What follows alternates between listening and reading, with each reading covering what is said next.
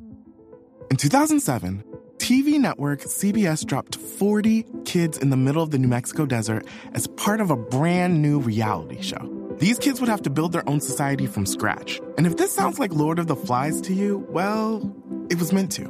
We were on this mission together, and we were going to prove to the world that we could make a better society than adults could. I'm Josh Gwynn, and I want to know what this wild TV experiment was really about. Split Screen, Kid Nation, a 6-part podcast from CBC. Available now. If you live in Canada and are politically aware, you might remember the first example that you got of how cruel our government can be to Indigenous people. There's no shortage of them in our history. Mine was Ipperwash.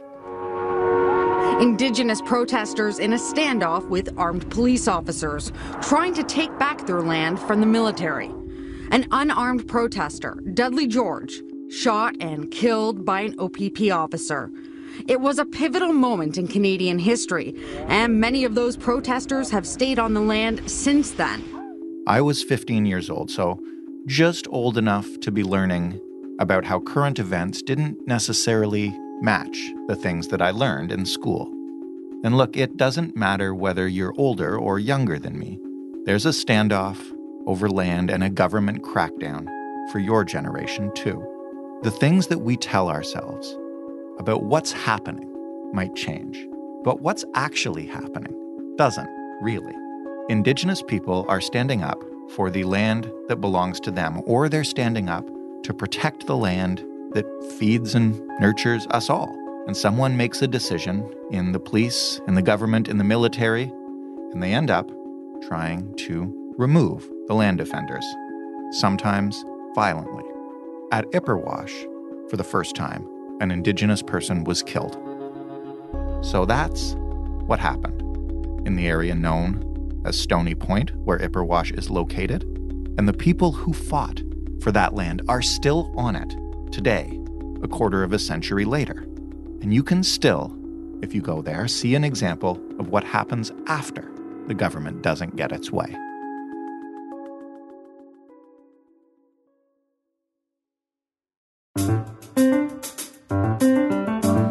I'm Jordan Heath Rawlings, and this is The Big Story. Christina Hauerun is a reporter at City News who will take us back to Stony Point. Hello, Christina. Hi, Jordan. Can you first just tell me about that area? You know, where is it and why is it important? Stony Point is about 40 kilometers outside of Sarnia. It's on the shores of Lake Huron, and it's actually part of the Kettle and Stony Point First Nation. Why it is exceptionally important, and most people or many people may remember the Ipperwash crisis of 1995. And that is when an unarmed Indigenous man named Anthony Dudley George was shot by police. We had a band member or a council member from the First Nation that was actually beaten by police to near death that day, and a teenager that was shot by police as well. They were part of a group of what is now being called land defenders. They were trying to reclaim both the Ipperwash Provincial Park, but also, and perhaps more importantly, or arguably, Stony Point. And that was essentially a 9 square kilometer tract of land that was expropriated by the Canadian government in 1942. They actually forced all of the families that lived on Stony Point to relocate to another part of the reserve about 9 kilometers away to Kettle Point. And they said, we're doing this under the War Measures Act. We're taking it over. We need this for training, but don't worry, we're going to give it back to you. Well, 50 years later, they still hadn't moved. And so a group of individuals from within the community, people that had grown up there, descendants of people that had grown up there, fought to reclaim that land, which they eventually did. But Stony Point is it's a very unique part of Canadian history. For those of us who are a little too young to remember it as it was happening, as I mentioned in the intro to this is kind of the first land defense that I remember since I paid attention to the news. What happened specifically once the land defenders got onto the land and made their intentions clear? You know what, Jordan? It's funny that you say that because this is one of the very first stories that I remember tracking as, a young teenager or a preteen even at the time and following along with. So what actually happened was in the early 1990s, there were some rumblings around Kettle and Stony Point that they were going to attempt to retake that land. It was being used as Camp Ipperwash. It was a training camp for cadets. It was primarily used in the summer, but there was some work being done throughout the rest of the year. And in 1993, small group of, again, land defenders, they hopped the fence, essentially. And they coexisted primarily peacefully with the Canadian Army that was stationed there. And they stayed there in shacks and in tents, in trailers that were donated to them. And they stayed there for 2 years. And then there was very little happening, at least in the mindsets of the people that had reclaimed the land. And so in 1995, through some level of force, they actually took back the camp. The Army moved out, and the Indigenous land defenders reclaimed their land. Then the Labor Day weekend of 1995, a small group of these land defenders moved down towards Lake Huron to Ipperwash Provincial Park. Now, that is where, and it's since been confirmed, there was a burial ground, an ancestral burial ground, and they reclaimed the park. The OPP got word of this. They came down. You saw that all of the hotels between Grand Bend, which is a popular tourist destination, they're all booked up with OPP officers. You had people coming in from London and Sarnia and in the surrounding areas coming in to essentially tackle what was no more than 25 to 30 protesters that were at the park. There was eventually an inquiry where a lot of this information can be found, but on the late nights of September 6th or late hours of September 6th, there was some rumblings going on. An OPP sergeant that was part of the TRU team, so he was actually a sniper, shot Dudley George. He was unarmed. It was confirmed that he was unarmed, and he killed him. And over the next couple of days, you saw massive protests all across Ontario and in Canada as people worked to reclaim that land. Now, eventually that land was reclaimed, but only last month did the province officially hand back the provincial park to the people of Kettle and Stony Point. And while since 1993 to 95, Stony Point, that area, has been habitated by people that are descendants of the land defenders or have moved there within the last 10, 15, 20 years, it is still essentially under military control, and it's going to remain that way for another 20 to 25 years. And that's how long it's expected to take the Department of National Defense to clean up the mess that they left there. When you say clean up the mess, what do you mean? What's it like there right now? If you drive along the side of the road, it's Highway 21, it's near Sarnia, it's essentially right around Grand Bend, you'll see that there are signs all over the place saying danger, hidden explosives below, stay out, no trespassing. And those signs were put up by the Department of National Defense because this was a training camp, but you have to think of it in this sense. It was a military training camp. They weren't just doing, parades around. They were actually, practicing grenade launching, and they were using explosives. So since 2015, over 100 explosives have been located on the land, and 85 of the 116 in total that have been found are classified as catastrophic, and that means that they are likely to kill somebody. Wow. There are a lot of hidden dangers, and they're not even located in one specific area because, again, this is a training camp. So people are shooting things, and, if you're learning how to launch a grenade or throw a grenade, you're not going to be perfect on your first couple of attempts. Right. So they're finding them in areas that they didn't expect to find them, like along the beaches and in sand dunes and along even roadways. So it's going to take a long time to get rid of all of those unexploded ordinances and clean up the environmental damage that was done in terms of diesel oil that may have leaked. And, they did have garages there for fixing military vehicles. So what type of impact has that left there as well? Well, if this was mostly resolved, in 1995, why are we still talking about cleaning this stuff up 25 years later? That is a very good question. So while it was somewhat resolved in 1995, we didn't have the inquiry into everything that happened at Ipperwash until, the mid-2000s. And even then, a final settlement agreement between the Crown and the First Nation of Kettle and Stony Point wasn't reached until 2016. So what's important to note here is that a lot of First Nations have different issues with, the Department of Indigenous Affairs, or perhaps they're dealing with, somebody from the Ministry of Energy or Northern Affairs. But the Chippewa of Kettle and Stony Point also have to deal with DND, and that's something that's very unique when it comes to Crown First Nation relations. So a final settlement agreement wasn't reached until 2016, and the cleanup efforts didn't start in earnest until about then. So what you have now are a couple dozen of structures that are being lived in by 60 or so members of the community. And these are old army barracks, and they don't have drinkable water. They're filled with asbestos, and they've got roofs that are leaking right onto their floor, and nobody's fixing it. They have, this is not a remote community. Again, it's probably only a 20-minute drive to Sarnia. And yet the people that live at Stony Point, they don't have water that they can trust. And so they have to use one single tap at the front of the gates in order to get water. And they fill up these little jugs of water and they try to use that throughout the week. It's not the type of conditions we would expect to see in a developed nation. My name is John Cullen, and I want to tell you a story. It's a story about a scandal, broken relationships, gossip, rumors, money, corporate rivalry, and curling. It's the story of Broomgate, how a single broom, yes, a broom, turned friends into foes and almost killed the 500-year-old sport of curling. It was a year I'd like to forget. Broomgate, available now. Tell me about the people who do live there. Who are they and what's their life like? Many of the people that do live there were part of the original group of land defenders.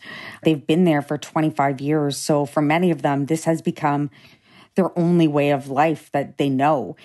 There are a few that have moved in within the last 15, 20 years. I know that one of the women that I spoke with was Lacey George. Her husband is one of the original land defenders. He hopped the fence with his mother and with Dudley George back in 1993. And he was just a teenager there then. So he's lived there forever. And they don't want to leave because there is such a profound connection to the land, because while this little built-up army camp place it's akin to a shanty town. It's something that you wouldn't expect to see here. It's, dilapidated buildings that are crumbling in front of you.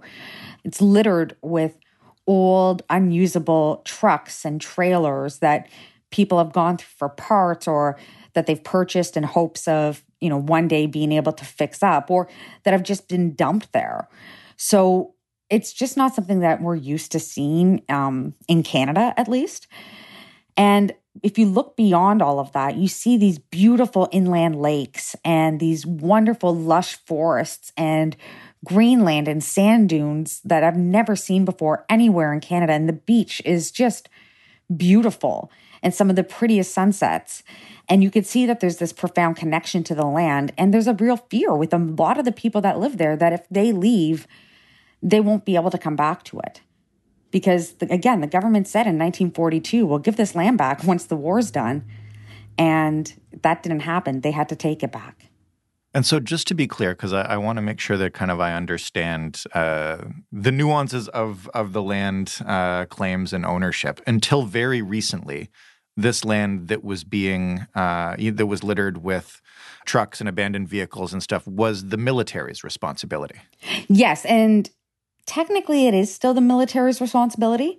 The military has control of the land, although the ownership of the land does belong to the First Nation. They will only give up their control once the land is clean. And this is something that's in the best interest of the First Nation, because they didn't want to take back land that would cost hundreds of millions of dollars to clean up. Right. And it wasn't their mess to have to clean up. So they're only taking back the land parcel by parcel as it's been cleared and cleaned. At this point, nothing has been handed back to the First Nation, although there are a few hectares that have been cleared. So what happens next? It's been 25 years now since the original crisis. These folks are still on the land, and they still lack the basic services that, we'd come to expect from a town a few miles down the road. Who's helping them? Well, D&D will not take any responsibility for the Army barracks anymore. So they provide a small amount of funds to the First Nation for basic maintenance. And that's, clearing the grass and, shoveling the roads or clearing the roads in the wintertime. But because they believe that, these buildings that people are living in, and these are a former mess hall or a former fire hall or just barracks, because they were not designed for full-time family residential use, they've sort of wiped their hands clean of it. And they've left it up to these other individuals to clear up themselves. So either the people that are living there, many of whom are still struggling with PTSD, trauma, and mental health issues, either generational trauma or PTSD just from, the Ipperwash crisis in those years themselves, they've left it up to them to clean up for themselves or to the First Nation to fund. Now, I know that I've spoken with the former chief. He was a longtime chief, and he said that they had these buildings examined, that they're not safe to be living in, that they are contaminated, that they do have asbestos, that they've got lead paint, that they should not be lived in, especially not full time. And the new chief there, he was elected a couple of years ago now, he says that he's making inroads, but essentially these buildings are dilapidated. I've seen the black mold that's growing on floors. I've seen the leaks in the roofs that are, as big as my head. And the residents there just can't keep up with it. If this is a dispute between the First Nation and the military, is there anybody in either the Ontario government or the federal government that is taking any responsibility here? I would argue that the Department of National Defense, their position is that they are, they're paying for the electricity that's going in there, that they are cleaning up the land, that they're cleaning up their own messes, and that they do give money to the First Nation for maintenance and security, because access to this part of the land is strictly monitored and limited. There is somebody working at the gatehouse that limits access. But ultimately, it's up to the residents and the First Nation. So I know that recently the First Nation has announced that they're going to be helping with roofs and installing roofs or new roofs on some people's homes. But, in the words of one of the individuals that I spent a lot of time with this summer, they really do feel like the forgotten ones, that the nation itself isn't helping them as much as they feel that they should be, and that the Canadian government and the Canadian population has absolutely forgotten about them.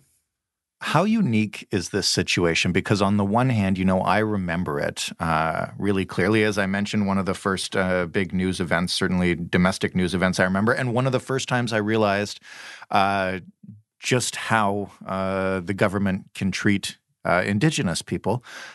How unique is this 25 years later compared to so many of the other land defenses that we've seen that have been met with force by the government? Well, I would argue that this is a very unique situation on several levels.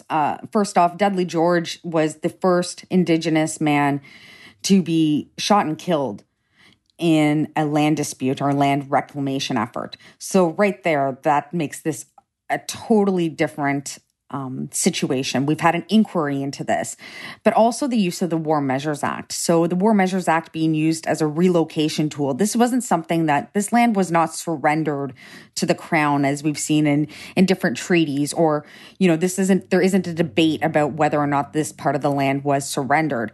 It was taken. It was flat out taken under the War Measures Act in 1942. People were picked up.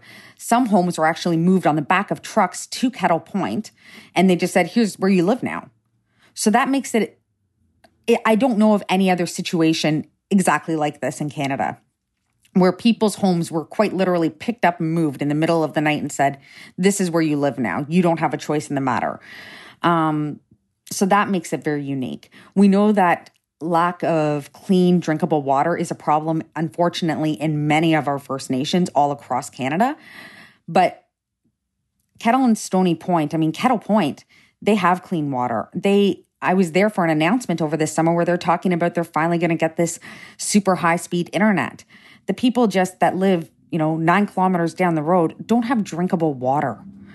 They don't have internet. They don't have cable. They don't have water. So it's almost like a tale of two cities when you come into this reserve, because although they are a community and that they work really hard and there's been a lot of efforts for them to reconnect as a community, one side of the fence essentially has all of the things that we've come accustomed to in Canada and other developed nations, whereas the people that live behind the barbed wire on Stony Point, the people that climb the fence and that have sacrificed a lot of their own lives and arguably their children's to live there, don't have the same luxuries or even the same necessities, the same basic necessities. So this is a very unique situation in Canada, and it's something that I think deserves much more attention than perhaps it's been paid in the last 25 years. Christina, thanks for shedding some light on this 25 years later. Thank you for the opportunity. That was The Big Story. There are more big stories at thebigstorypodcast.ca. There are more tweets from us on Twitter at TheBigStoryFPN. We will always read your emails. The address is thebigstorypodcast@rci.rogers.com. And of course, we love ratings and reviews. We love it when you subscribe for free. We love it when you tell your friends. They can find us on any podcast player they like, Apple or Google or Stitcher or Spotify, and dozens of others. Thanks for listening. I'm Jordan Heath Rawlings. We'll talk tomorrow.